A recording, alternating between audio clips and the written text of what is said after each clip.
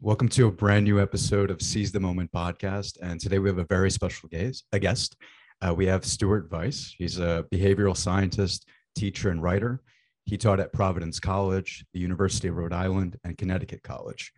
Weiss's book, Believing in Magic, The Psychology of Superstition, won the 1999 William James Book Award of the American Psychological Association. And he's a contributing editor of Skeptical Inquirer magazine, where he writes the behavior and belief column, and a fellow of the Association for Psychological Science and of the Committee for Skeptical Inquiry. His newest book, out now, is called The Uses of Delusion: Why It's Not Always Rational to Be Rational. Welcome, Stuart. Glad to be here. Thanks for inviting me. Absolutely. And so before we begin, I want to read a pretty epic passage from Stuart's book. So Stuart writes, Emily Wilson's translation of the Odyssey into English begins with the line, quote unquote, "Tell me about a complicated man." Odysseus was a complicated man, and one of the goals of this book has been to remind us that we are all complicated people. We are a mixture of reason and magical thinking, intelligence and emotion. When Camus said, quote unquote, "Ridiculous reason is what sets me in opposition to all creation. I cannot cross it out with the stroke of a pen," he was talking about the burdens of consciousness and knowing what we know about life and death. But this book is meant to suggest that we are not in opposition to creation at all. Granted, we are not trees among trees or cats among animals, but we are just as much a part of nature as they are. Furthermore, some of what keeps us going is much older than the ridiculous reason we got in the cognitive revolution. Natural selection is the ultimate pragmatist. It brings to each species whatever characteristics will get it to the next day. Wow. Okay, so love that. And then, so if we think about reason, right, we often think about it as an opposition to emotions or system one thinking, right? So we tend to put system two thinking in a pedestal, and we think of it as a way of, in terms of the opposition, we think of it in terms of like a battle where we have to sort of like, let's say, cultivate one as opposed to the other. But in your book, you talk about the uses of what I guess some people will call delusional thinking, which is, again, so contrary to what we think about in academia, maybe even in psychotherapy. A lot of my clients, when they come to therapy, they want to learn how to kind of subdue their emotions and kind of maintain a dominant level of control over them. But can you tell us about now, kind of your understanding and your research, why delusional thinking can be sometimes good and pragmatic and beneficial? Well, I mean, first of all, thank you it's always wonderful for an author to hear his words coming back at him. So thank you for reading that section. And it is near the end of the book and summing things up. I come at this from a history, as your introduction of me might suggest, of rational thinking, of the idea being that reason is king, and that we should always be rational and reasonable. But in my work, and much of my time I spent on superstition, I kept bumping up against things that were clearly irrational, and yet benefited people. And so this book is sort of acknowledging that, acknowledging that we are complicated people, that we are not just, we are not just trying our best to be reasonable all the time, that there are things that are unreasonable and don't make sense in terms of the rational choice model, that still help us. So I'm very happy that you connected with it and that you appreciated it. But we are benefited by system one, as you say. This is making use of the Kahneman and Tversky sort of system one and system two. Obviously, from an efficiency point of view, if you can make quicker judgments, fast judgments with system one, that's going to be helpful. But this book actually goes beyond that to suggest that there are some things that we are drawn to do for whatever reason, that are not rational, not entirely rational, and yet clearly benefit us. And so I'm sure we'll get into the more specific examples so that people can know what we're talking about. But it's clearly true. And so this is sort of a for me, an act of humility. After having sort of beat the drum of rationality for much of my career, this is like stepping back and sort of correcting the balance and recognizing that we are a mixture of, as I say, reason and magical thinking, and that sometimes the magical thinking actually helps. And it doesn't mean everybody will always be able to use all the things that are in the book. As you know, some of them are specific to certain people and not to everyone. But for those who do use them in their lives in the right circumstances, it's clear that they help. Right.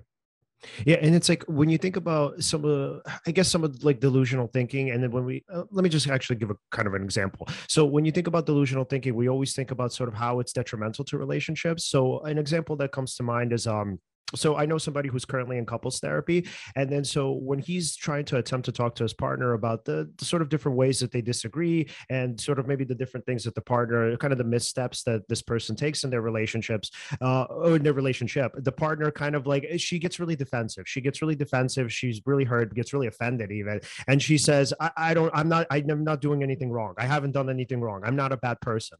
Right. So when we think about it that way, right, it kind of like, you can see how that's sort of toxic to a relationship, and you can obviously see how he's upset and he's like, I don't really understand, what's going on with this person. I'm not really even sure how to make it work. But when you kind of like put another sort of spin on it and how we use delusional thinking and love, you actually say it's pretty natural, right? Because for him, I could see how he would get offended and he would say, well, this person clearly doesn't care about me, right? But that's not the only story of delusional thinking and love. And I don't know, I guess love comes to mind because it's so prevalent, and I would think that delusional thinking is so prevalent in love. So can you tell us a little bit about some of the benefits of delusional thinking and love, as opposed to just, let's say getting defensive and saying, well, I'm never wrong, or I'm right 90% of the time, this is all your fault, etc. Yeah, like the belief in a soulmate for right. instance, right? Mm-hmm. Exactly. Yeah. I really enjoyed writing that chapter, and I'm happy to say that that I've gotten a fair amount of positive feedback about it. But it turns out that in many love relationships, if it's a tit for tat sort of thing, like you do the dishes and I'll vacuum, the house, that's not a formula for success.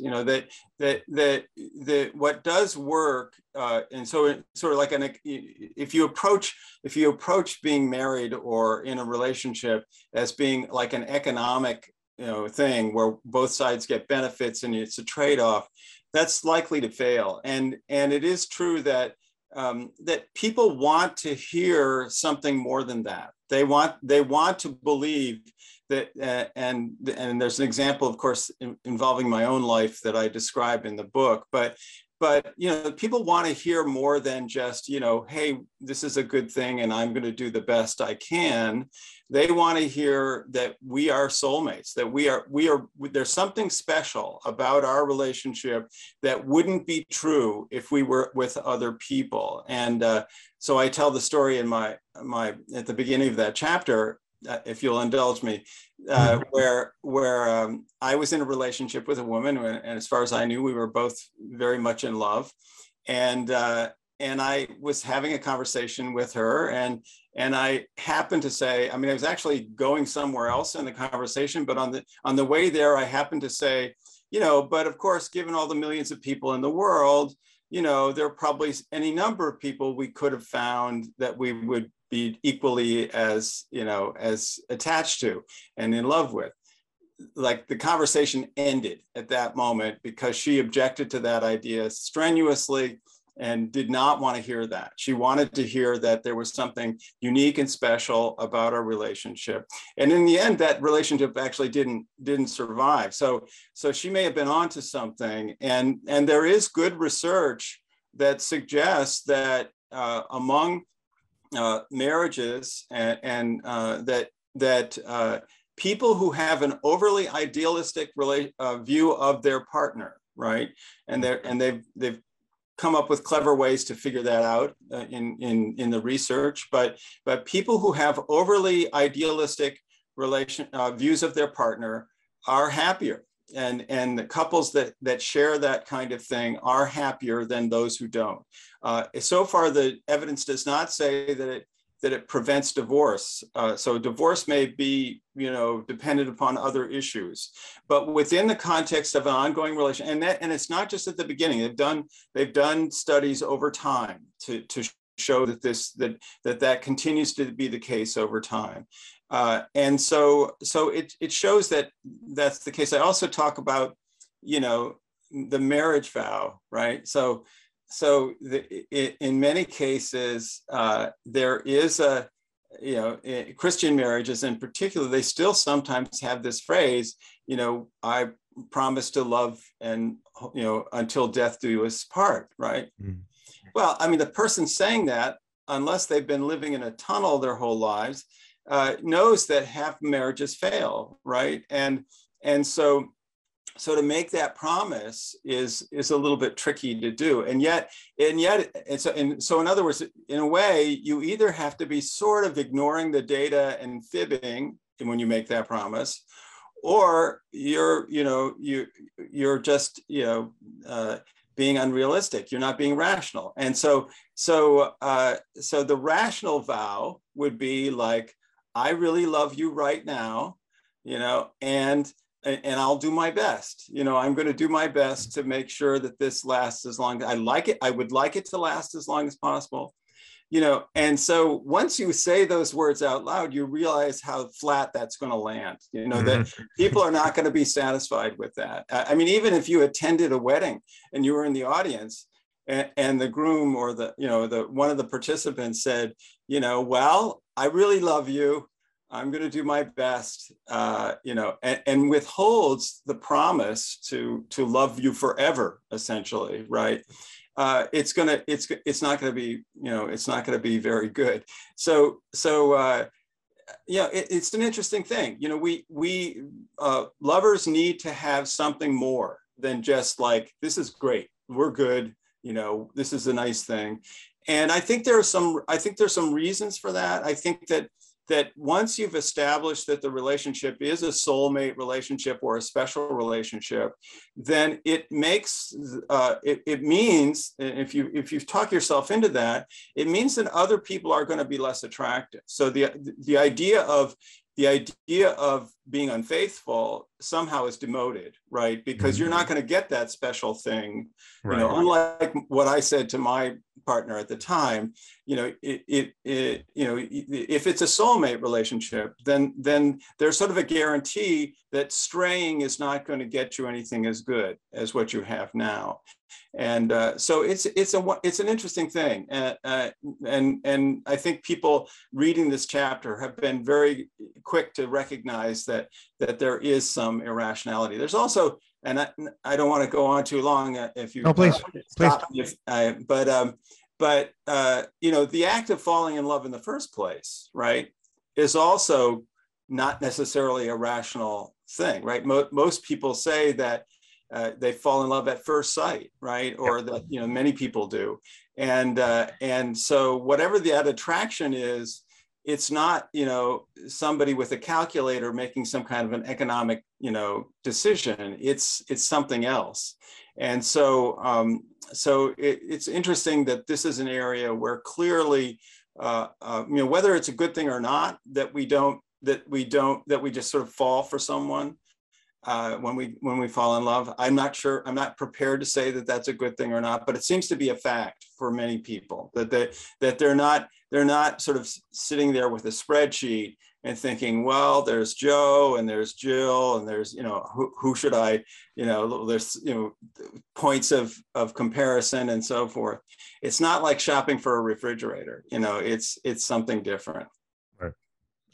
Yeah. And then so when I think about it, it's kind of interesting because then it goes into the topic of motivation. So I mean, I want to know what it's like for you guys in terms of this too. So when I'm trying to motivate myself to do something, I tend to actually idealize whatever the goal is. So whether it's a prospective partner or let's say whether even it's the podcast, right? Whether it's, my own writing, whatever it is, I often idealize like what that vision is like. It's sort of like the Great Gatsby syndrome, where it's like, if it's not amazing, you kind of don't want to do that. So, and I wonder if it's the same thing with love. I'm sure like anxiety, safety is a component of it too. But I wonder with love, it's like we can't get ourselves to motivate ourselves to take that kind of risk unless we believe the reward is immense. So I wonder if that's again, I want to hear your perspective too, but I wonder, Stuart, it's like, that's some of what you see in the research, that when people do think about love, it's like, it's not worth pursuing unless it's amazing, because there's so much risk involved and there's so much effort involved and even potential, obviously just heartache in the kind of intermittent period as you are seeing. seeing the person? I mean, because, people let you down, people disappoint you. Is it that the only way for us to stay motivated and to even get motivated, is the only way for us to do that is to idealize whatever that end goal is? Yeah, I think that is part of it for many people. Some people in reacting to the chapter have brought up the possibility that when people start a relationship, sometimes they sort of hold back, right? Because they are worried about being hurt, right? And I don't really address that in the book, but I think that the fear of being hurt is something that can change what I'm talking about. In other words, the sort of falling immediately in love, which I think is probably more common, but nonetheless, both are common. That's the clearly yielding to an irrational impulse, or not irrational necessarily in a bad way, because love seems to be a positive thing, but not using reason, not using rationality to make that judgment. But there are people who, and this sort of goes back to, in a different chapter, I talk about defensive pessimism. Right. So for some people, I think there is a sort of, at the beginning of a relationship, there may be a kind of defensive pessimism where they say, I really like this person, but I'm going to take it slow and I'm not going to get hooked because, and so on. And that's a whole different thing. But the chapter that I'm writing about, the soulmate chapter, is primarily about the people who leap, at the beginning and get into it. But I think your point is valid. I think that is true of some people as well. Right. And it's like, and I wonder, and then again, asking you, right. Yeah. Can I just ask you the question to get you to answer it? Right. So, okay. When you kind of envision goals or love or whatever it is, right. Do you feel like you actually need to put it up on the pedestal, either to feel safe or whatever else, but in order to just genuinely pursue it? Well, I'll be honest, in my experience, what I've done is I tend to fall in love very quickly, actually. And to my detriment. It kind of reminds me of your chapter, or where you speak about having a sort of a dangerous overconfidence versus a helpful overconfidence. Oh. And yeah, so in my experience, has been kind of that, I think probably I'm that dangerous. Or Oh, can you hear us now? Oh, there. Can you hear us now? Yeah, you're back. Oh, great. Perfect. Yeah. So I was just saying that in my experience, by falling in love too quickly, I've probably been at that spectrum of sort of having that dangerous overconfidence, probably, versus that helpful overconfidence. And I was wondering if maybe, if it's all right with you, if we could sort of highlight the differences, like what is the distinction between having a sort of dangerous overconfidence versus a helpful overconfidence? Good. Yeah. So this is a separate chapter, and I put it into the situation of, for example, in business or your work or various contexts like that, and also in sports. So I do separate out certain areas where it's dangerous. So one of the things, interestingly, Daniel Kahneman was asked, as I mentioned in the book, what human bias would you want to eliminate the most? And he said overconfidence. But I think he was thinking about it, and it's interesting. That's not necessarily consistent with some of the other things he's written about overconfidence. But I think one of the things that he was thinking about was the crash, was the 2008 crash. People were overconfident about their ability to pay mortgages. Bankers were overconfident about how they thought they had controlled the risk in certain kinds of investments and so on. And so I think that's it. And I would say that in keeping with that the dangerous places for overconfidence are at the beginning of an enterprise, especially one that potentially has a big downside. So starting a business at the beginning, or in the worst case scenario, starting a war, right? Mm-hmm. Where clearly there's a huge downside. So many wars seem to have been recently started with the idea that, this will be a cakewalk, this will be easy, and within 20 years later you're still slogging away, right? And so, but in a more real world situation, like starting an enterprise, your own business or something, that's when probably coldly rational thinking, maybe even a little bit pessimistic thinking about how it could fail, and what the problems were that would develop, that's probably a moment when that is actually better. But that doesn't come up that often. In other words, you only launch big, worrisome things once in a while in your life. On a day-to-day basis, when you're in the daily slog of just coming to work and doing your stuff, that's where overconfidence, I think, really can benefit you, because it will keep you motivated, keep you going. You mentioned the idea that the goal is really shiny and attractive. That's the kind of thing that on a day-to-day basis is going to get you up in the morning and keep you going. And if you're actually a leader, if you're the boss or supervising a group of people, that overconfidence can be contagious. And they're like, he believes in it. I believe in it too, and so on. So I think that's the sort of difference you were asking about. When is it good? When is it not good?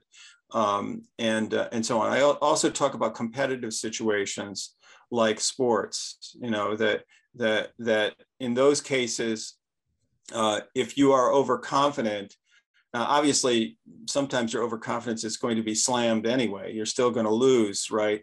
But if you can be solidly overconfident, that actually does help. There's good evidence to that people who are confident about their abilities at the beginning of an enterprise, even when they're underdogs, that can help. And I talk about, for example, athletes who have tantrums, like McEnroe or once in a while Djokovic will also. I watch a fair amount. Yeah, Tom Brady too. Yes, exactly. But and the commentators will say, oh well, he's psyching himself up. It's usually he's psyching himself up. This is the way he deals with it. But my feeling is that ignores the person at the other end of the court, right? That if I were playing a player and they burst out, breaking their racket and so forth, I would feel great about that. That would really encourage me. Like, I've got this guy going off now. And so the evidence, I believe the evidence suggests that if you want to be competitive, you should be like a cyborg. Just keep coming, even when you're down. Just keep coming at him. I tell the story about Ivan Lendl beating McEnroe for the first time in tennis, and he, of course, had that reputation of just always coming at you, just very low emotion, and just coming like a zombie. And so, I mean, no one wants to be a cyborg or a zombie on a daily basis, but in competitive situations, I think it can help. Right. Yeah, and sort of fusing these two ideas together, it also seems like in order for us to maintain some level of confidence, well, actually, let me just give an example. So I remember when I still sort of do this to this day, but when I was like a teenager, and let's say, going back to this idea of love, I would like not only just idealize the person, but I would idealize like my confidence and my ability in that relationship. So if you think about the way that we conceive of destiny, it's not just that like, hey, this person is amazing. It's also that I'm meant to be with this amazing person. So when we think about managing our emotions, and again, building confidence, obviously, that sort of conception of, okay, not only is this goal worth it, but I'm also capable of achieving it. It sort of like puts you in this kind of euphoric state where like, this is just meant to be, right? And it's like, not only can you motivate yourself to pursue it, but again, all of the anxiety or fear around it, it sort of withers away. But obviously, I mean, what happens to me, or what happened to me, and what happens to, anybody who kind of has that perceived state, is essentially it kind of all falls apart. And a lot of what I deal with in therapy is people who are like addicted to love, where for them, they kind of go into these states pretty, like Alan would say, like, he falls in love quickly, and then it sort of falls apart because you don't really know the person. It's not really destiny, obviously. And then what happens is not only are you let down, but you're devastated because it's like where your ideal is, it's so far down from what reality brings you. And I mean, if you're okay with my asking, because I really wanted to kind of get into this a little bit with you, but is that kind of what it's like for you when you fall away from that state? Just curious. Well, yeah. Well, what's interesting is, yes, once that delusion is broken, essentially, it's very disheartening, right? And it makes one tend to want to be sort of defensively pessimistic moving forward. And I kind of do default to that lately. The thing is, though, on one level, being defensively pessimistic has led me to imagine every single possible scenario, right? And sort of deal with it before dealing with it and remove some of the anxiety that I might experience from the unknown, right? And in many ways, it's very helpful to me. In other ways, it's like a double-edged sword. Weirdly enough, by imagining every scenario, yes, once I encounter it, I know how to deal with it. But also by imagining every scenario as well, I'm kind of overthinking, and that may come off in my behavior or my actions. And then the other person's kind of thinking, whoa, this guy is really overthinking this. He can't just be in the moment and go with the flow. Right. And so I kind of go between the two extremes. Like I could go with the flow, but then overdo it. Or maybe I will imagine every scenario and kind of navigate, but then I don't know, something isn't quite clean about that action, if that makes any sense. Right. It's sort of like you go crashing down, right? It's like when the ideal is broken, it falls apart, right? Not always. I mean, sometimes it goes well too. I mean, let's not, honestly, the defensively pessimistic strategy a lot of times works in my favor. Right. And then I could sort of switch between that and then being in the moment, ideally when I can. Yeah. But it is a challenge. It's definitely a challenge. Right. It is a challenge. Yeah. And the thing is that I appreciate that very much, that maybe if you think of the analogy to starting a business, right? Falling in love like starting a business, in some ways, although it's not, I mean, there are so many people who just sort of, and of course there's all this physical stuff as well involved, which is not rational necessarily. But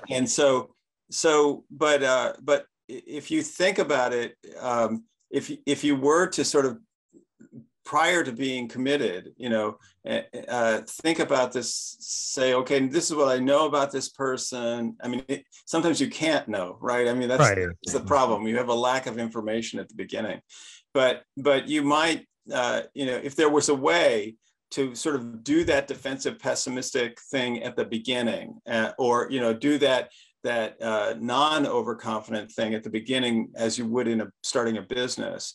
And then once you decide to take the step, you go fully into the soulmate realm, then perhaps you would have protected yourself, to some degree. But during the ongoing relationship, there is evidence that, that the more unrealistic sort of we're special aspect is valuable. And so at that point, too bad, you're going to get your heart broken, if it goes south at some point. So there's a balance that I suspect you're trying to achieve, and it makes sense.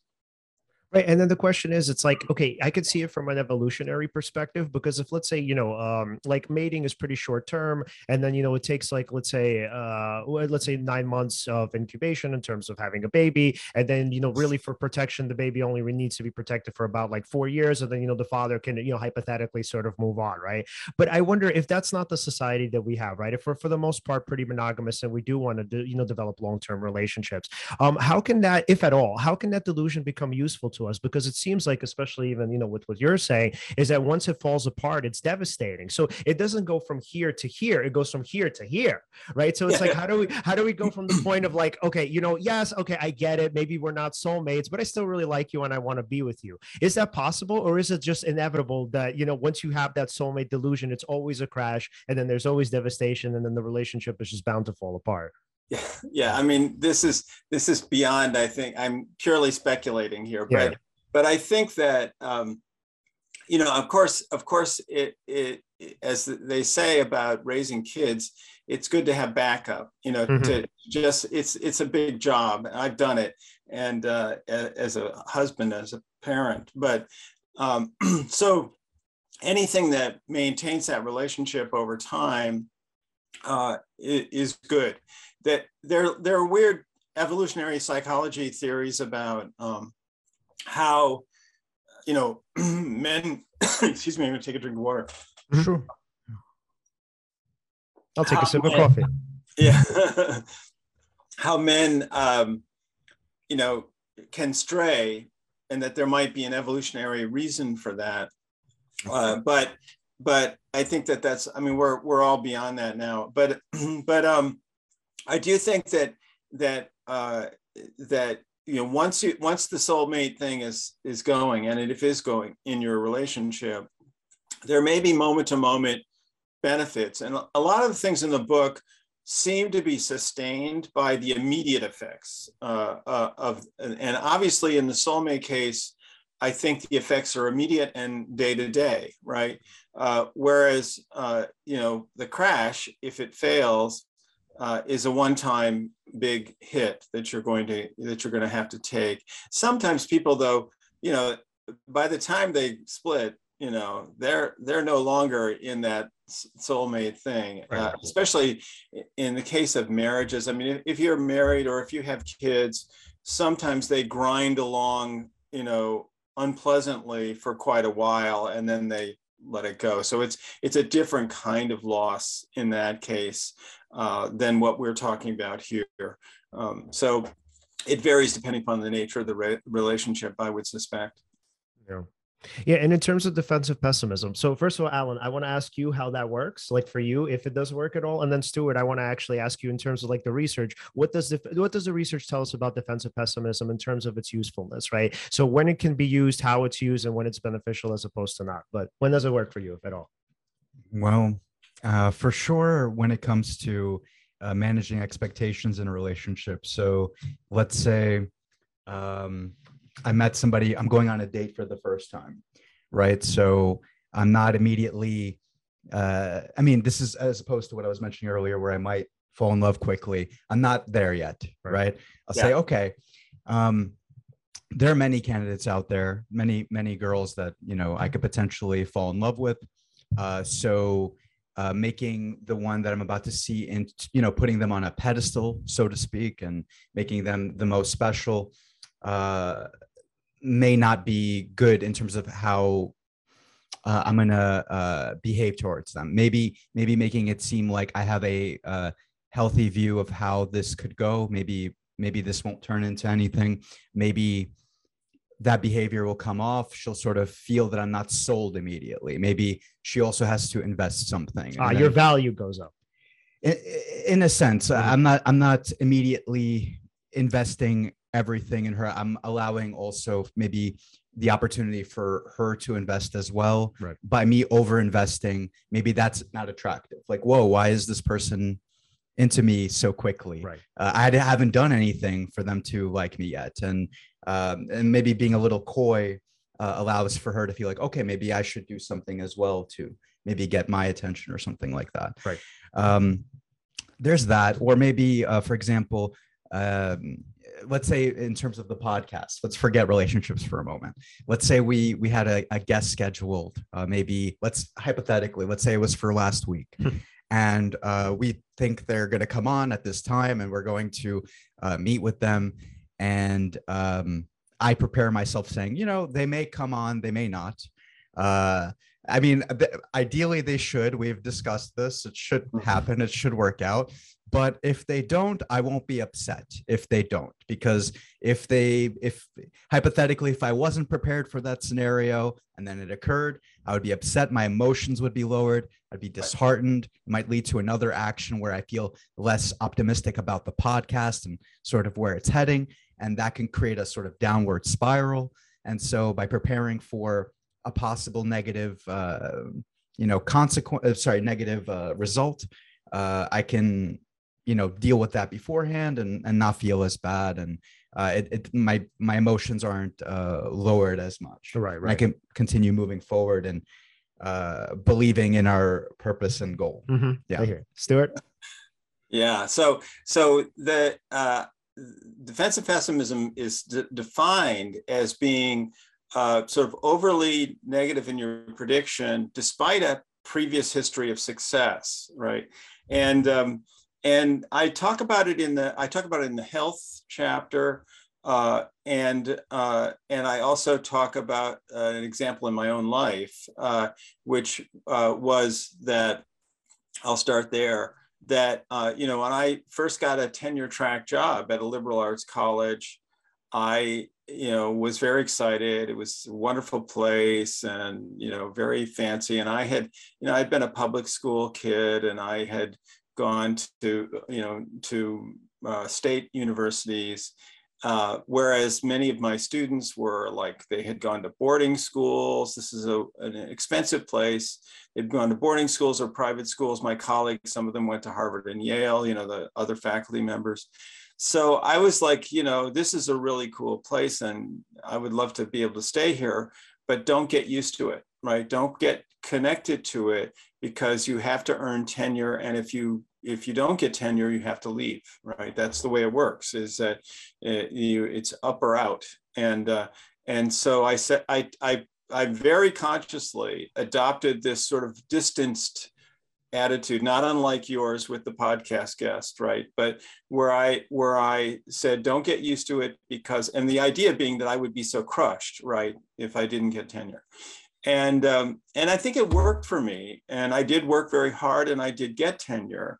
But the funny downside of it was that once I got tenure, I couldn't immediately embrace the place. I couldn't shake. I'd been doing it for such a long time, this distancing thing. And it took me about a year to sort of get rid of it and say, come to think of it, you really do belong here and you're just as good as anyone else. And so it's an interesting thing. And it is true that the thing about defensive pessimism is that it protects you from, its goal is to protect you from hurt, right, with the future. But in the moment, it doesn't feel very good. It would be, I lost in a sense, right? I lost about 6 years when I could have been sort of embracing the place and enjoying it to the hilt, right? In fact, I lost more than that because I couldn't shake it, but that's the deal. In the health area, the example that I give, it's very practical, the irrational behavior with respect to health in some cases can be useful. And though it's again nuanced, like the overconfidence one. But defensive pessimism in health, interestingly, long before the coronavirus, our coronavirus, there were studies in Asia of people when other pandemics that didn't come to our town, were involved because they had prior experience with SARS-1 and all those things, and it turned out that people who were defensively pessimistic, I think this is a study done in Japan, were defensively pessimistic about the virus, that they thought they were going to get it, right? They were much more likely to do protective things like wearing masks and washing their hands and all that sort of thing in advance of the coming thing, right?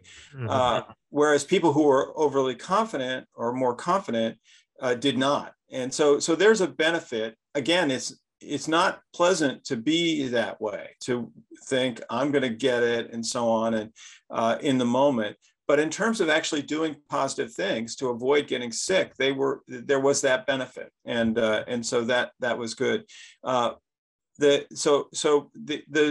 paradigm shifts when you're sick. You've lost your status quo of health. You're below where you want to be. At that point, pessimism is not going to be of value, right? Then you're just going to accept your illness. You're not going to do anything. Here's where confidence and overconfidence is going to get you to do the rehab that you need to do, to cope with it better and so forth. And so it depends on it depends on the circumstance, but that defensive pessimism is of value with an oncoming, and you can remember what it was like when the COVID started to come to town. There were some people who were very cautious and they did all the things. And today, some of them have not ever gotten COVID as a result of it. Whereas other people were much more, oh, it's no big deal, let's go. And they got it, so. Right.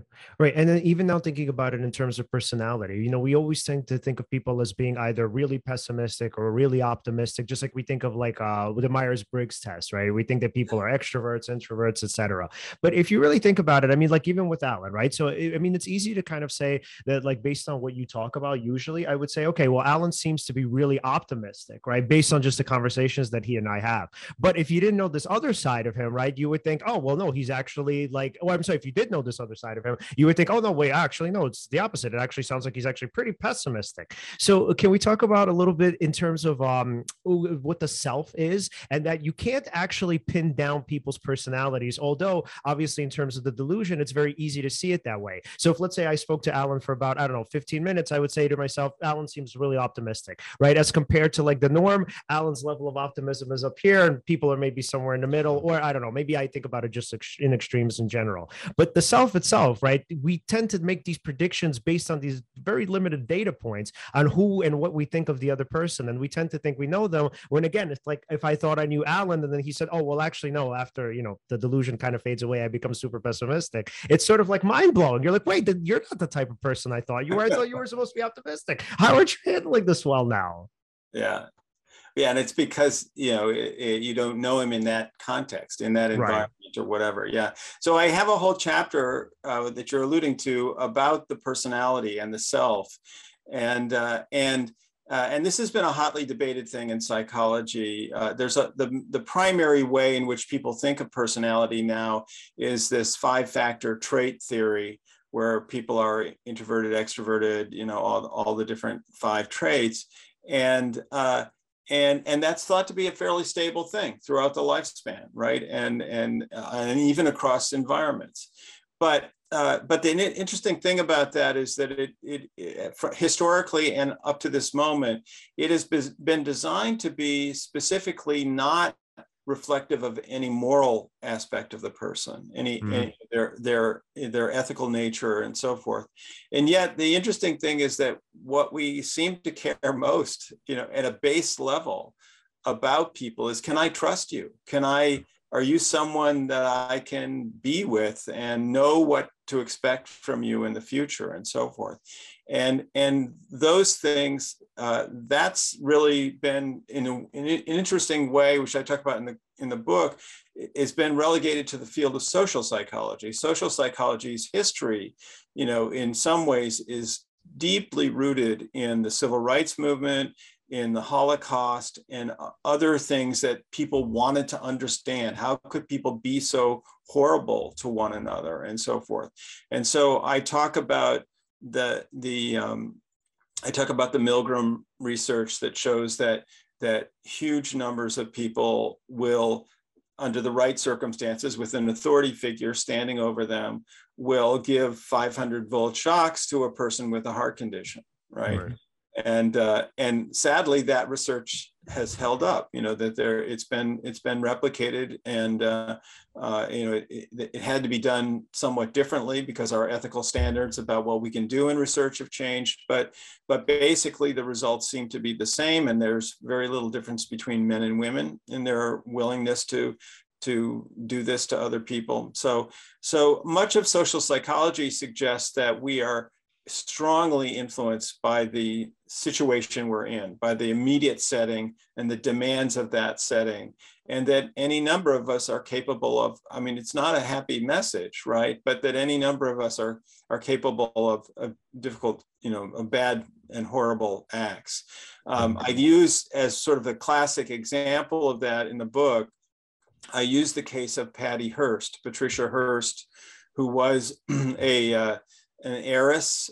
She was the heir to the Hearst newspaper fortune, and she was a happy little heiress at the beginning. In her teens, she was kidnapped by a bunch of radicals called the Symbionese Liberation Army, and they treated her fairly harshly at the beginning of her time. They kept her in a closet for about a couple of months, and they bombarded her with propaganda and stuff.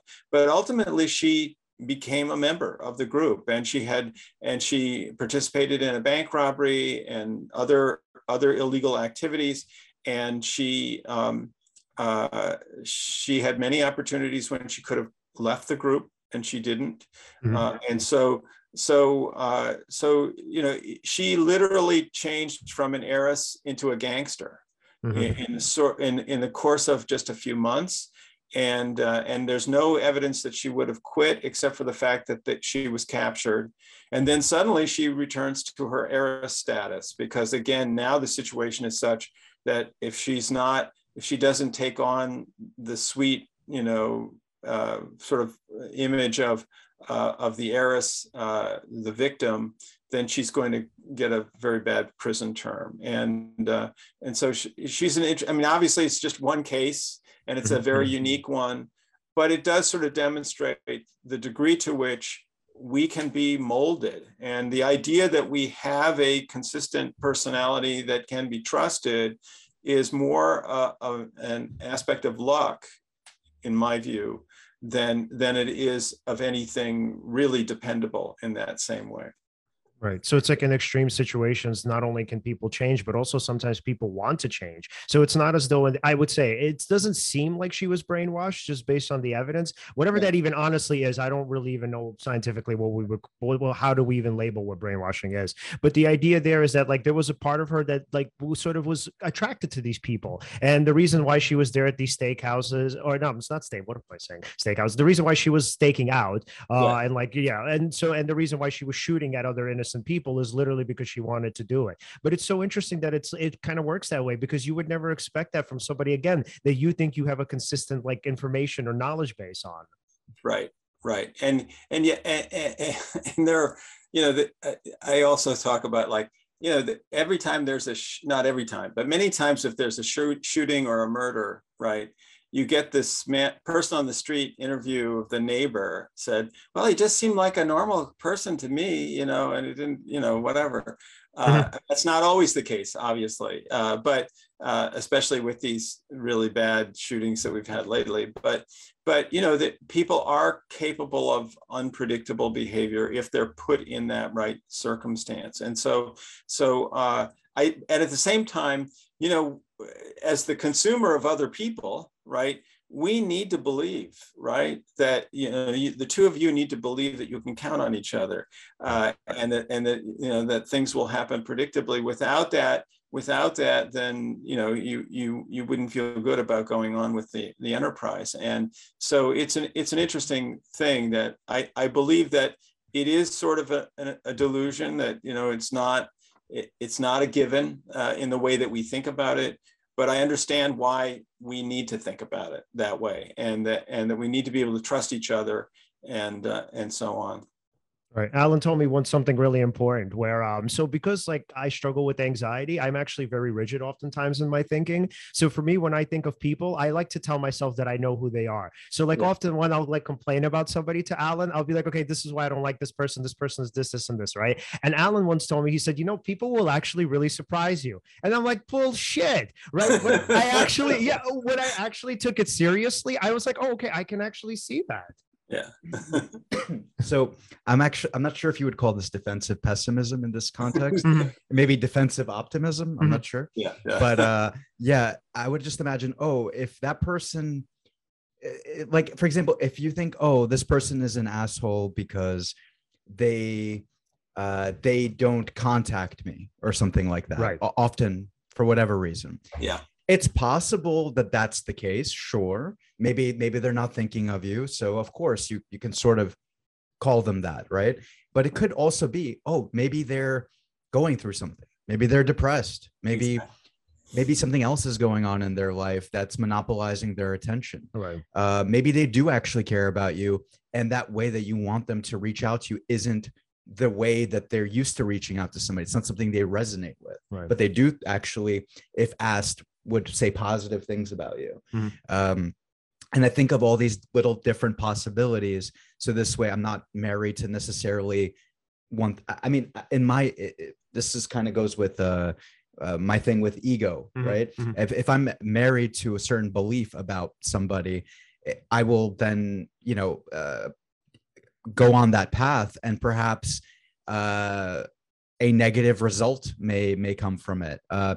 and maybe having, not assumed that I know for a fact, what's going on in this person's head, allows enough sort of mystery for us to then maybe communicate instead of me have to assume what's going on.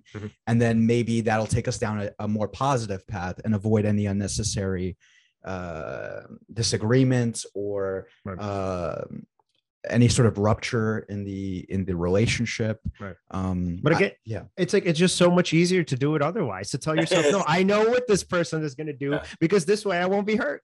Exactly. No, this is great. This is a great conversation. First of all, I have two things to say. One is that this is what you're talking about is a basic aspect of what I would think of as critical thinking, right?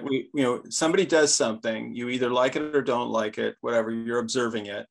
If you leap to, this is why I don't like them, or this is, then you've immediately ignored this kind of, well, let's wait a minute. What are the possible explanations for this? Which is most likely? Are the other explanations still also likely? And so on. So that's basic critical thinking. That's like, you don't leap to a conclusion. You first stop and try to determine what are the other plausible hypotheses for what has just happened, right? And so that's that.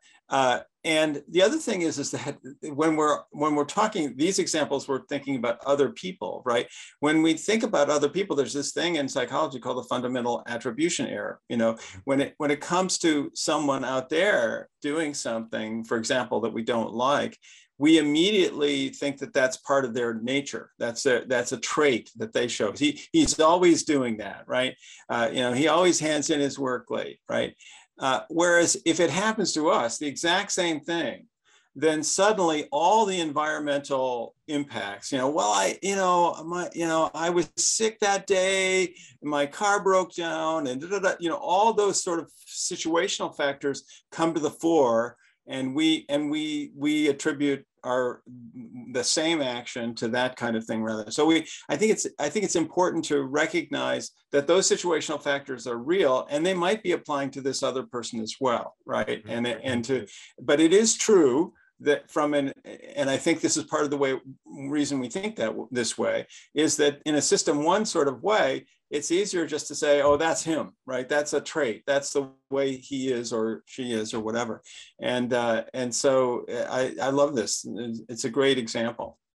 Right. Yeah, it sort of acts as a confidence preservation mechanism, right? So you can feel certain about the world, more secure. Yeah. Right. But I always doubt my initial impulses either about a person or a situation, only because anytime I've ever assumed before, it just, I don't know. I mean, sometimes it's right, and then most times it's not correct. So just letting it be sort of a mystery, not necessarily putting a label. Yep. I don't know. I also find sometimes I project also my own thoughts or feelings onto others. Why do you think you do that? Why? Why? I feel like it's sort of an innate thing. Yeah. So because I've noticed that's why I sort of doubt that impulse. And now thinking about it, just applying the concept of the fundamental attribution error, you know what I'm thinking? I wonder if the rigidity is actually based in that, where for me, it's easy to say, okay, you know what? This person is a bad friend, or just like a bad girlfriend or a bad person, because this way, if it's situational, it's like, oh shit, but that could be about me. Exactly. Or it's just more work, like I can depend on the person, or I can expect certain things of the person under these environments, but are those present or not? And it is easier to just do it the other way. But yeah, it's a problem. The business about projecting onto other people, there's also a thing in social psychology called the false consensus effect, where you just assume that other people around you have similar views on an issue. And we've all, I think, encountered cases, especially in our political world, where that can be a mistake, where you assume that someone sees a political issue the same way you do, and quickly you're corrected on that. So. Right. Right. So then in terms of personality, how do we begin to kind of move away from that concept? Like if we know fully, right? Because I mean, I'm thinking about it. For me, like the rigidity, I think is important, obviously, because it helps me get a sense of safety or feel safe in potential relationships or move away from scary ones. But what can we do to sort of move away from that construct and not think about it so rigidly and so kind of, or be so enmeshed in it? Well, I mean, I think part of the message of the book is that you shouldn't. I mean, in other words, in a relationship that you think is based on trust, it's probably important to keep the delusion that this person is always going to be trustworthy and so forth. And and so I'm not necessarily one. And by the way, this delusion and one other, at least, or two other in the book, are pretty universal, right? This is not just certain people. Like as in the case of defensive pessimism, only certain people have that. But so this seems to be pretty universal, and I wouldn't necessarily just distract it. But I do think that there are benefits. First of all, I mean, I think critical thinking is important in terms of, stepping back, especially when you're about to criticize someone. Right. You're about to have a bad thought about somebody or criticize someone. I think that's the moment when you should catch yourself and say, well, wait a second, what are some of the other possibilities for why this happened? And that's just decent critical thinking. But otherwise, I don't think I have any real suggestion about it. I do think that there's a benefit in that. I'm always drawn to the issue of punishment or criticism or some kind of negative attribution. Because there's where it seems like we could really make a mistake and we could do some harm. Like if you give somebody extra praise when they don't really deserve it or something like that, I don't see any great harm in that. But when you're going to do the opposite, then, and one of the things about this viewpoint, the sort of malleableness of personality viewpoint, is that it puts your focus not on the person, but on the environment that they're in. And so in some ways it lets you off the hook. It doesn't mean that if you break the law, we're not going to punish you, right? Or that there aren't going to be situations where you need to push people away because you can't trust them anymore or something like that. But it does mean that your assessment of the situation is less of a lasting sort of personality or character criticism of the person, and more of a, this person is just not in a place in their life where I can embrace them in the same way. And I think that's a good thing. I think that's probably a more honest assessment than our sort of pigeonholing people with labels. Right. And sorry, and also just connected to that, what you were just saying about praise not having that much harm. I mean, I think we underestimate sometimes how much of an impact we really can have on somebody's personality. Like a lot of times we think that, all right, this person, like you just said, we put a label on somebody and we think that's who they are and that's it. And, if it's something we deem negative, we try to stay away from them. If it's positive, we try to get closer. But then there's things that we can do, right? I mean, for example, people like to or tend to stay congruent to what they believe is their identity. Mm-hmm. So, I mean, arguably speaking, if in your interactions with somebody, say it be a friend or an acquaintance, you sort of say things like, oh, you seem like a friendly person. I mean, this is a little basic, maybe not quite as basic as that, but maybe if you sort of craft an identity for them in a sense, like you have this trait, you have that trait, they may actually try to stay congruent to that in your interactions with them. Right. And that could also steer things in a positive way, as opposed to saying something negative about them, perhaps, maybe. Yeah. I think in the positive domain, there is some evidence to support that if you give that positive feedback in a trait-like way, right, that children, for example, you're a good worker, you're a hard worker, that kind of thing can be beneficial.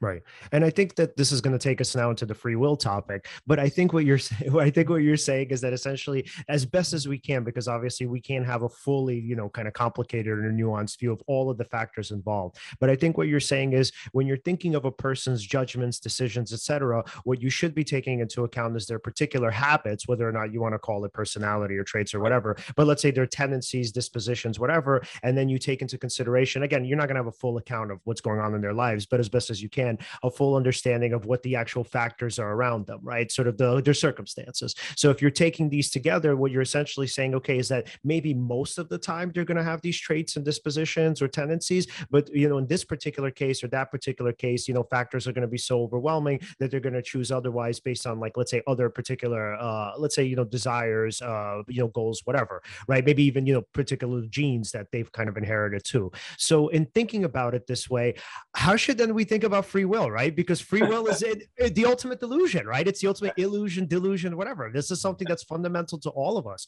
When people argue about free will, they tend to get incredibly offended and defensive about it. So when we think about free will, right, how can we think about it in a way that's both obviously, or if we can, and both in a way that's sort of truthful, but then also in a way that's helpful to us in the kind of social environment to help us adapt, survive, and thrive?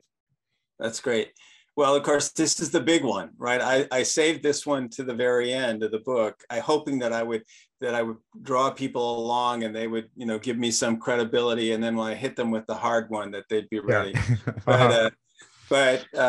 Yeah. So I think this is this is one of the reasons I wrote the book, actually, because I had an interest in this before I got the idea to write the book, and I did teach a class on the illusion of conscious will, on free will, and I used a book by Daniel Wegner called The Illusion of Conscious Will as the main text, and it's a great book, and basically I make several arguments in the book for suggesting that first of all, two claims that I make. One is that our sense of consciously, doing things is an illusion or a delusion, but that's the second is that it's useful to us in a number of ways. And so I mean, the evidence for the first claim that it's a delusion, there's several. I mean, and this has been debated since the beginning of time, right? Philosophers and psychologists and others. So first of all, I make a sort of a logical argument, which is that if you think about the grand scheme of the universe, right, the galaxies in space and everything, the planets, we don't have any problem thinking of that as being completely deterministic, atoms, molecules, chemistry, physics, billiard balls going where they want to go, or where they're going. We don't think about a galaxy like the reason it's going off into that corner of the universe is because it's curious about what's over there, right? We don't do that, right? That's not a problem. And even here on Earth, most of what we encounter, we don't attribute any choice or will, to what they're doing. It's somewhere between us and earthworms, plants, nothing. The large number of animal species on the planet, we do not attribute free will to them. Maybe our dogs and cats, some other species, dolphins or something, primates, but certain primates, but somewhere there's a line that's drawn, and somehow the rules are special in those cases. That somehow there's this idea of a non-material, will or object that is somehow that's deciding, right, and is somehow affecting a material object, and that's the problem of dualism, right? The idea that you have a non-material chooser, right? It's deciding. It could do either thing, anything. It can do whatever it wants, and it makes us physically do things, and that's just to me, when you think about it in the grand scheme of things, that there would be these special rules just for these tiny, on this one planet over here, just us. That seems implausible to me. It seems more like a religious belief than a scientifically defensible one. So that's one logical argument. The other part of it is that there's a new and sort of interesting field that's developed called experimental philosophy. And it's actually philosophers usually just argued and reasoned, right? That's how they did their work. You know, they would just argue with each other and try to work it out. But these folks are philosophers, but they're actually doing experiments, and they're getting at the way in which normal people reason about problems through collecting data, very much like psychologists. And one of the things that comes out of that research is that when you think about somebody doing something, your judgment of whether they had a choice or not, right, is strongly influenced by whether you want to make them morally responsible for that act. So for example, and this, I just talked about this the other day, and it's on Friday in another talk, and it's extremely timely at the moment. But one study that shows this is a case where people were brought into the lab and read a little scenario. And the scenario was about a woman who had become pregnant. She goes to the doctors and she discovers that, according to the doctor, that the fetus has some kind of a problem, and she would have to go on a special diet throughout the pregnancy. And if she doesn't, the fetus will die within a month, right? So she goes home, she begins to think about it, and she says, you know, come to think of it, I'm not sure I'm ready to have a child. I'm not sure I could be a good parent. This isn't the right time for me. So she doesn't go on the diet, and the fetus does die within a month. Now they asked participants, did Sarah, this is the name of that they gave the woman, did she allow the fetus to die, or did she make the fetus die? And of course, they also asked people beforehand whether they were pro-life or pro-choice, right? And what happened, predictably, is that the pro-choice people said she allowed the fetus to die. The pro-life participants said she made the fetus die, right? So obviously they would have had a more severe moral judgment on what Sarah chose to do. But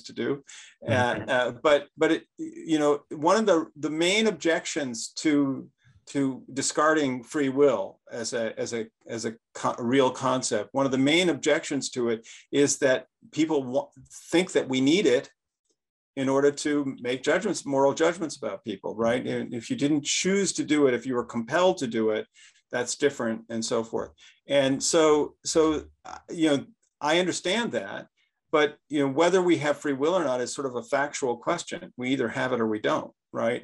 And of course we use it in moral judgments and in punishment and reward and so on, but that's secondary, right? That doesn't have a bearing on whether it's true or not. And so that's one of the things. That's why, for example, the largest group of philosophers are what they call compatibilists, which means that they accept that determinism is real, but somehow they think that free will in humans is not incompatible with that. I've never been able to quite get my head around how that would be possible, but that's their view. Right. And if I'm not going on too long, I will tell you the last argument, please, which is that, you know, as individuals, our only evidence that we have free will is a feeling. Right. We feel like we're doing things, right? And it's very subjective. And I feel like I'm, you know, deciding to move my hand like this and so forth, you know. And the problem is that feeling is highly unreliable. And this is where Daniel Wegner, in his book, he talks about many situations in which you can be fooled into thinking you're doing something when you're not, right? Like he gave an example of going into a toy store, and a video game is there. He grabs the joystick and he starts playing the game and making the monkey jump up and down or whatever it was that's going on. And then all of a sudden, start game flashes up on the screen. And he realizes that he thought he was actually making the monkey move because he was doing the joystick thing. And he had nothing to do with it. It was playing, it was in demo mode, and it was going all on. So that's, you know, believing that you're doing when you're not, right? And then there's the Ouija board case where if you're playing on an Ouija board, you're obviously making it move, but you don't believe you are. You don't feel you are because there are two people involved and it's unclear as to what's going on and so forth. And there are many other examples. He did laboratory studies that showed many cases where he could fool you in either direction, either to believing you're doing something when you're not, or to believe you're not doing something when your body is in fact doing it. And once you look at that data and realize that, you know, we're depending upon a subjective feeling for our belief in this thing, then you realize, and as a psychologist, of course, I'm very much aware of how we can be fooled in these different ways. I mean, superstition itself, which was my first topic that I first worked on, is a case of an illusion of control, right? You think that by doing this superstition, it's going to have an outcome. So, right. So those are my arguments. Not everyone will be convinced, but I think for me, it's a tough lift to suggest that somehow we have this non-material thing that's doing it. Yeah, and I love the argument that you bring up against facilitated communication. And so, for those who don't know, facilitated communication was a popular, I don't know if I guess you would still call it treatment. So it was a popular treatment with quotes, yes. Treatment model for autistic children or people just in general. And the idea was essentially, once it was sort of debunked, I mean, people were devastated by it because they've invested so much time, money, kind of energy into it. And then, so I would wonder, in connecting this to just a broad concept of free will, how come you think, first of all, I mean, facilitated communication is a little bit more obvious because, again, so much was invested into it. But how come you think it's so devastating for people to kind of admit or at least consider the fact that free will may not actually be what you think it is? Yeah. Well, I mean, in the case of the facilitated communication, it meant the difference between a person being an intelligent speaking person, right? And them not. And so these people had come to believe. And by the way, I will tell you that it's not gone away. It is it's come back stronger than ever before, and there are different versions of it now. But you know, that's the appeal, right? Is that you know, and for a parent, think about it. You know, your child has never said "I love you" in their whole life. They have nothing at all has been really come and so suddenly now they're speaking and writing full sentences and so on. So that's why it was so devastating. But I do think that you know, it's a cultural thing. I mean, it's a strong cultural force. I mean, you know, in a weird way, Christianity historically has struggled with it, right? Because on the one hand, according to some views, you know, you had to behave in a certain way in order to get into heaven, to get the reward, right? And yet at the same time, God is supposed to be all-knowing, right? Omniscient. So like, God knows where you're going to make it or not anyway, right? And it's just sort of like, how can those two things be true? Free will seemed to be necessary for people to do, and for example, to do bad things, right? And so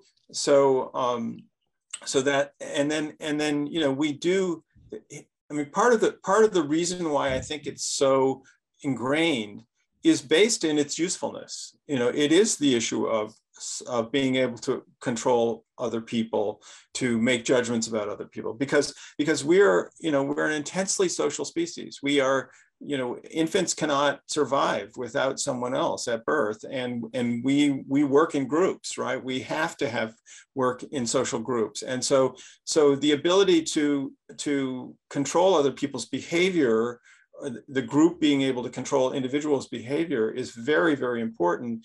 And that feeling that I did something, right? So in other words, you know, let's say that you do something for the first time, you feel that you've done it, right? Not somebody else.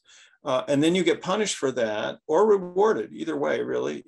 Then when you do that act again and feel yourself doing it again, that history of reward or punishment is going to become, you know, to the fore, and it will affect your behavior later on. So I think that we've established this. I mean, we actually have evolved this for important reasons. Also, just on a basic level, I give an example in the book the steering wheel, right? Mhm. Like where you're driving down the highway, you have your hands on the steering wheel, and the steering wheel turns to the right, and you go off the road, right? Well, if you were the one who did that, that's different than if it just did it on its own. And so being able to, and there are many situations in which our body might move, right, for various reasons.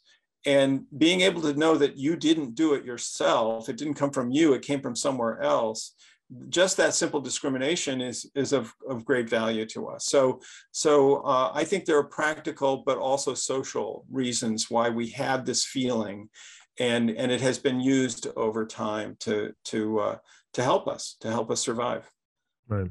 But I also think on top of that, it seems like a lot of people have a misconception of what we mean by, well, not even we, I'm not a philosopher. So, but what people mean by determinism, I think they think of it as it's okay. It's either the universe controlling me or some external force, or it's me being able to control myself. Right. It's sort of like these two extremes where it's either, again, it's the universe sort of whatever, however you want to call it, right? Your universe, I don't know, the cosmos or whatnot. It's sort of like I'm being sort of imposed on, as opposed to free will, where it's like, well, I'm free to make a decision, right? Like libertarianism. But that's from what your argument is that's not the actual right way to think about determinism or even compatibilism, if that's what we're thinking about. It's not so much that there's an external force upon us. That's not actually determinism. So can you tell us a little bit about that? What do you actually mean by when you say free will doesn't exist? So what is it that?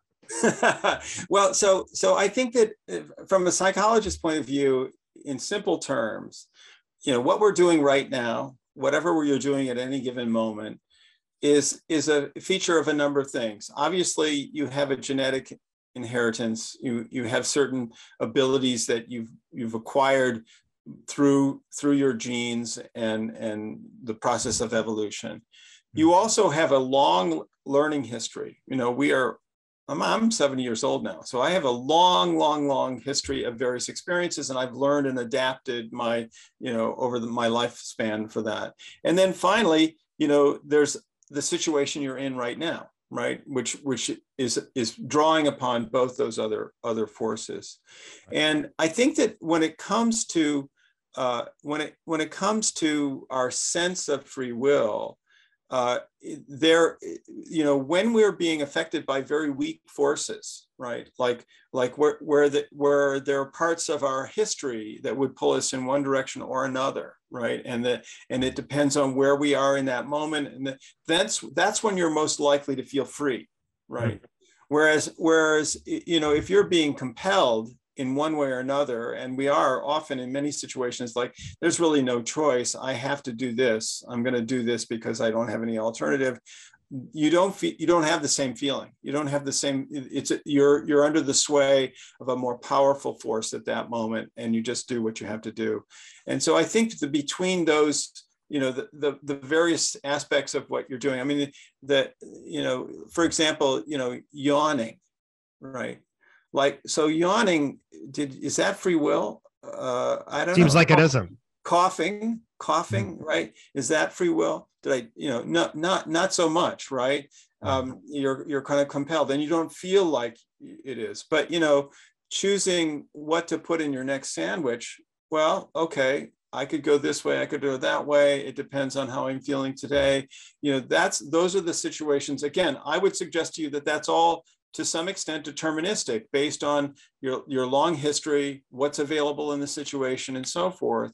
But your feeling of freedom is likely to be much stronger in that case, because you're under the sway of sort of a lot of competing, relatively weak influences. Oh, does interesting. that help? Yeah, so just to kind of try to conceptualize it, so is what you're saying is that, like, let's say hypothetically, if there was an addict, right? So an addict would say, well, like, you don't understand how like significant or how strong the temptation is, right? It doesn't feel like I have the will to put it down, like whatever, your drug of choice is cigarettes, alcohol, whatever, right? So it's like, it doesn't feel like I'm able to. But when it comes to, like, let's say coffee, right? It's like, when I'm thinking of what should I choose like a latte or a macchiato? Well, I mean, probably one desire is going to outweigh the other, but it's like our perceptual abilities can't actually tell which one way outweighs the other, right? So it's like we can't say that this desire is sort of like here's the tipping point, right? It's like the macchiato seems to like, be more significant than the latte or the desire for it. But because we can't tell, it seems like what we're thinking is that, it means that we must be able to choose. Whereas let's say if I had a deep desire for the macchiato and I really was like, oh, the latte seems like a poor choice, it would feel like there's something inside of me that's pulling me toward it as opposed to my own volition. Is that it? Exactly. And so, for example, in the case of the addict, first of all, we can credit him or her as being, we understand that we would accept that as being valid, that they don't feel as though they have a choice. Right. And secondly, we kind of figure out how they got there, right? We understand what that is. But many of the other choices we make in life are ones where, we're no longer in touch with what's causing it. And there are also things that, your choice of a macchiato versus a regular coffee or something can be as simple as like the color in the room at that moment, and you may be completely unaware, right? And or some smell that just hit you that you're not aware of it, but it's influencing you. Or memory. Exactly. So those are the situations where you're going to feel like you're making a choice. But I would suggest that to some degree, they're just as determined as others. It's just that it's for the observer, it's less obvious that that's the case. My God, I love that. And I really love just how the book is structured. I like that you go from, these sort of everyday or kind of mundane sort of illusions or delusions, and then it goes right into free will where you're like, wow, holy shit, where did that even come from? Exactly. I know. Yeah. And then I feel like I need to get out of town after that chapter because I've pushed it as far as I can. So but I'm glad you like the book. I'm really, really happy to hear that you responded to it. Yeah, absolutely, man. I would say it's out of all of the books in 2022. I mean, obviously, we're still in June, but I would say it's one of my top 5 books of the year so far. That's for great. Me as well. Yeah. That's an honor. That's really great. I'm so happy to hear that. I tell you, it was, I don't know if you could tell from the book itself, but this is like my 4th or 5th book I think I've written in. And this one by far was more personal. And I felt I had a deeper feeling as I was writing. It was a pleasure to write, and I felt as though I was making a sort of a different kind of contribution by writing it than I had in my previous book. So I hope that came through for you, and it was an enjoyable read as well as something that you learned from. Yeah, and what I love the most about it is that it wasn't your typical self-help book. It wasn't like, oh, hey, how to overcome system 1 thinking, which obviously has its values. I'm not saying that's bad, but I like the different perspective because for me, if anything, I actually struggle with empathizing with, what we would consider human nature. So I have such a and it's funny that I mentioned this toward the end of the podcast because maybe this could have been an interesting conversation, but I have such a deep disdain of irrationality that for me, it's like, it's so hard to think of it like in a sort of productive or beneficial way. Yeah. And I want to connect to that. So ever since I've known you, right, I've felt that, and it's actually kind of rubbed off on me in some ways. in some ways, I've actually made an attempt to sort of dissolve any delusions I had about the world or life. But what I love about your book and what I connected to in your book is that there are actually there is a rationality to using delusion in the sense of being able to feel more fulfilled, or there's a practical use to delusion. Right. And it's something that couldn't have come to me in a better time because I've actually started to once again try to sort of embrace delusional thinking too, but in a sense of like pragmatically. Yeah, exactly. Because I tried being incredibly rational, but then it kind of took the spice a little bit out of life. It does. That I once had. Right? Sorry, I'm so sorry. It's okay. It's all your fault. I ruined his life. No, I kid, of course, but no, but what's great is that your book kind of gives me the confidence to sort of embrace that again, because I was trying to dance between rationality and delusion, and then seeing that there are uses to some ways of delusional thinking. It's actually it's nice to see. It's refreshing, actually. Right. It's like it doesn't make you stupid or foolish to sort of engage in them, because the idea is that they're natural. And it's like, in some way, I mean, the reason why they're natural is because they're evolutionarily adaptive. I mean, we wouldn't have evolved them otherwise. I started to sort of go towards a sort of black and white kind of way of thinking about it. I used to be not incredibly delusional. I tried to be rational. I hope not incredibly, but with a little bit of rationality. And now I feel like I'm finding that balance thanks to your book. So that's exactly the process I went through as well. I mean, in the sense that I was always, skeptical and rational and all of that.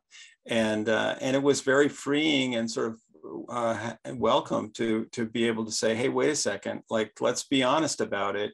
For these cases, not everything. And of course, we're in a world right now where some people feel there's no truth, there's nothing, and things are very crazy. So I was very self-conscious about that as I wrote the book. But just to be factual about it, there are certain kinds of ways in which something that wouldn't be strictly rational has practical value for those individuals. And so this is an attempt to sort of reconcile that and acknowledge that this is fact. That's why I come back to the Odysseus and the complicated people that we are at the end of the book.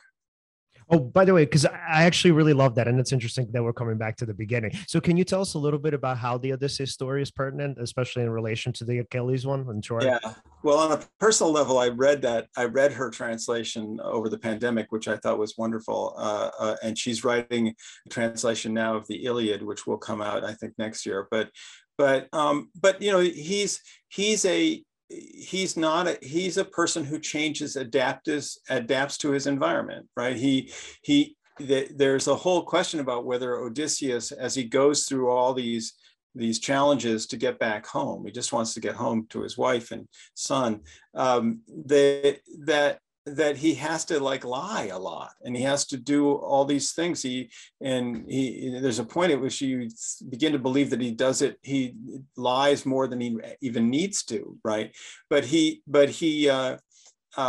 so the question then becomes, is he a good person or not? If he succeeded, and in that sense, that's a judgment that is positive, I suppose, but is he actually a good person or not? And so what the basic idea here was, I have complicated my own view of human behavior by writing this book. And I thought that was a useful thing to say. And the idea of survival, right? In other words, Odysseus does succeed and gets home, right? And so that is, to me, wasn't analogous to evolution, right? Evolution doesn't care, has absolutely no stake in whether we're rational or not, right? Natural selection just is a process of getting to the next day, right? And so I recognize that, and that's part of the sort of pragmatic view of the book. I talk about William James at the beginning of the book. William James had he wanted to sort of allow for belief in the afterlife and in religious belief. And one of his justifications for that was that there are tangible benefits now for some people for those beliefs. And so that sort of pragmatic view is part of what is in the book as well. And I think Odysseus sort of characterized the dilemma of that for me in a nice way. Right. And it was interesting that in terms of like that kind of dichotomy, that you have Odysseus as the bad guy because he's like a shapeshifter, and then Achilles is the good guy because he's kind of remained the same. But it's not really that. It's much more complicated than that. Again, situations are important. And if anything, for Achilles, from what I remember about the book, there wasn't much change. So there wasn't like this big trial and where he had to overcome all of these different obstacles. It was just like, well, he went to war. I mean, that's kind of what he always does. And he was like the same soldier that he always has been, because most of what he does is literally just go from one war to the next, whereas Odysseus had these different trials, like kind of like an underworld journey where he had to beat, like, if you're into video games, like different bosses. Right. Exactly. Yeah. No, that's right. And there was, I mentioned that I think Plato had to defend Socrates, I'm sorry, had to defend whether which of them was the better person. And it was a tough sell on Odysseus. So anyway, yeah, I'm glad you responded to that. That seemed to be for me, it seemed to be a perfect way to sum up and end the book. And it's always nice to go back to classic literature when you can. Absolutely, with so much to teach us. So, right, Alan, final questions for Stuart before we wrap up? Yes, if we wanted to follow you, follow your work, where could we find you? Well, I have a very unusual name, Stuart Vyse, StuartVyse. And so I'm on Twitter, I'm on Instagram, I'm on Facebook, and I have a website as well, stuartvyse.com. So it's pretty easy to find me. Just put the name in the Google machine and it'll come out. Excellent. Stuart, thank you so much for coming on. Thank you so much. Oh, it's my pleasure. You guys, great questions and much good discussion. So thanks a lot for having me. Absolutely, man. We'll talk to you soon. Okay, great. Bye. All right. I have no idea how much time passed. I didn't even look. I didn't look once. So everyone, if you want to follow us, you can follow us at Seize the Moment Podcast on Facebook, Instagram, TikTok, and on Twitter at Seize_podcast. Like, subscribe, hit the bell on YouTube. And thank you guys so much for watching, and see you next time.